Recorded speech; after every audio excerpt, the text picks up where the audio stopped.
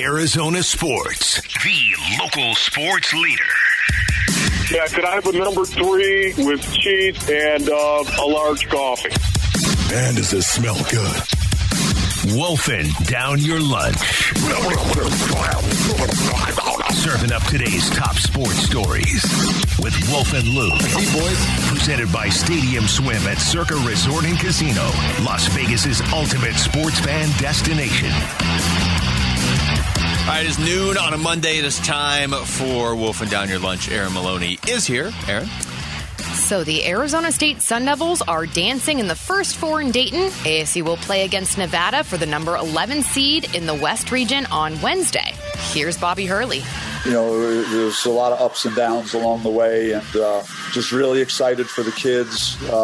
They wanted it badly. I think we put together the type of season that was more than deserving for this opportunity, and I was just a lot of joy and happiness in my house today. So it was just great to see the guys get to celebrate and all the work they put in. And you know, we've had our backs against the wall now since probably the Bay Area. Like we have almost been playing for our season since then. So it's good to be able to take a deep breath, and now it's on to the next step in preparing for Nevada, which Dez and Warren are going to be involved in that scouting report. So our Sanderson Ford poll question is up now at Arizonasports.com, and it asks, how far do you think ASU hoops will go in the NCAA tournament? Your choices: lose to Nevada in first 4, lose to TCU in round of 64, lose in round of 32, reach Sweet 16 or further. You know, here's the thing about ASU Basinonians. They can lock it down defensively. They can. They do an excellent job from time to time, granted, but more times than not, they do an excellent job on the defensive end of the floor. Yeah. And you would imagine what? No, you're right. You would imagine that the tournament would bring their best out in them.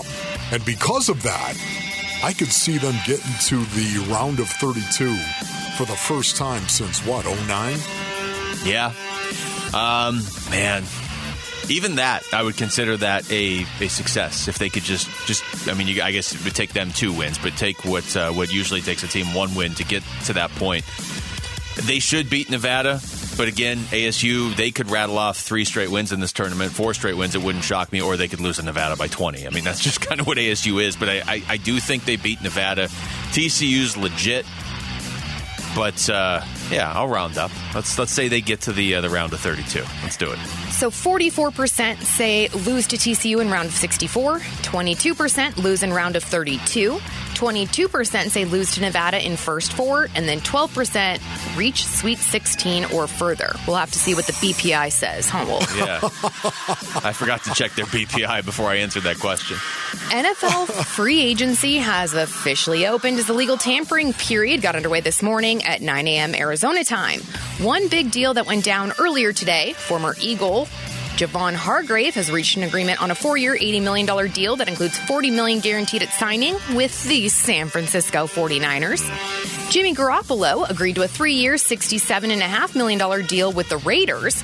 And this just coming out, according to Trey Wingo, Aaron Rodgers to the Jets is done. What?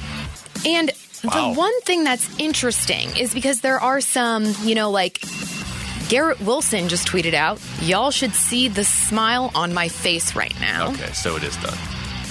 I mean, it makes sense, right? Why would the Raiders go out and sign Garoppolo, too? And Rodgers, it doesn't seem like Green Bay wants him back. I mean, it kind of seemed like it was Jets or retire or Raiders, and then when the Raiders made their play... I just cannot believe it. So is that legitimately done? They're just working. Garrett Wilson also just tweeted, I can finally enjoy my vacay now. Wow. Well, maybe he lost his credit card and he just got it back or something. Okay. Look out for the New York Jets. And the reason why I say that is that defense is no joke. They're no joke at all. Good receivers, too. Yeah, they've got Aaron Rodgers. Look out. You got Aaron Rodgers. And Aaron Rodgers that is going to be focused, locked in. Oh, man. Not licking toads. Yeah. You think I that's in could his see contract? Yeah, right. I'd put it in there. So we'll see kind of what comes out and if this is 100%. But Trey Wingo says it is. And if you are thinking anything about Garrett Wilson tweeting those things out, I mean, Ian Rappaport says that he wishes something had happened, but nothing has happened right now. So Who knows? It's just a beautiful mystery, right, guys? Always. Has Sauce Gardner tweeted anything out? He's just been tweeting about Aaron Rodgers for like 3 weeks. Look, just keep your tongue off toads, all right? So, Wolf, good advice. With Javon Hargrave off the board, what do you expect from the Cardinals in free agency? Is there another player that you'd like to see them go get? He is tweeting, actually, Garrett Wilson and Breece Hall right now. Sauce Gardner is. Yeah. Seriously? Yeah. All right, sorry, go ahead. Okay. Yeah, I've already said I'd like to see them go out and get Zach Allen and get Kelvin Beachum and get Will Hernandez. Bring guys like that back. Go out and identify other guys outside of the organization who are pros. Not going to break the bank by any stretch of the imagination. Bring them in because they're pros. That's what I want inside that locker room. Pros. Am I supposed to read into the fact, too, that they haven't re-signed Byron Murphy? If you don't do that, then you got to go. Corner is a huge area of need. I mean, how much can you completely overhaul your roster in one offseason?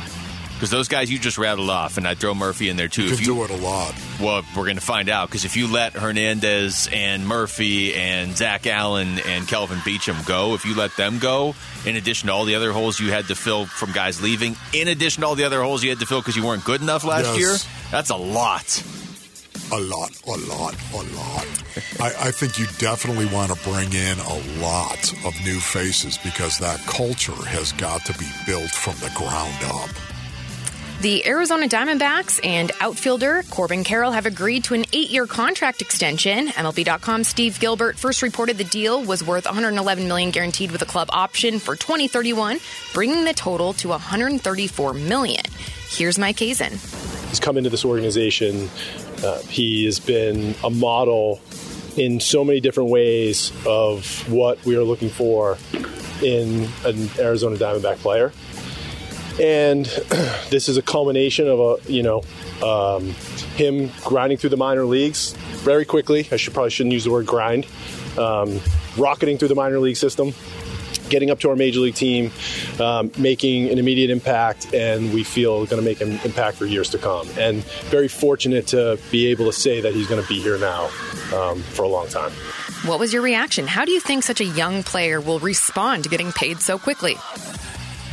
I think it's that at least the mindset, at least the philosophy of what they're doing is what you have to do. This, like I said earlier, is to me the D-backs version of going all in now. It can't be we're going to throw a bunch of money at a guy based on what he's done in the past. They have to kind of be psychic. But if you do it right, you can be a legit contender in a couple years. And you got to build everything around not just Corbin Carroll, but now obviously he's the clear centerpiece of it all because he's the one that's already gotten paid. Yeah, this is a great move by the Arizona Diamondbacks, in my opinion. You know, most teams, of course, are paying for production. They are paying for projections. And I love the fact they're taking a proactive approach on this in signing Corbin Carroll. And I think it's great for Corbin Carroll as well. And I expect him to only get better going forward and become the culture of the Arizona Diamondbacks.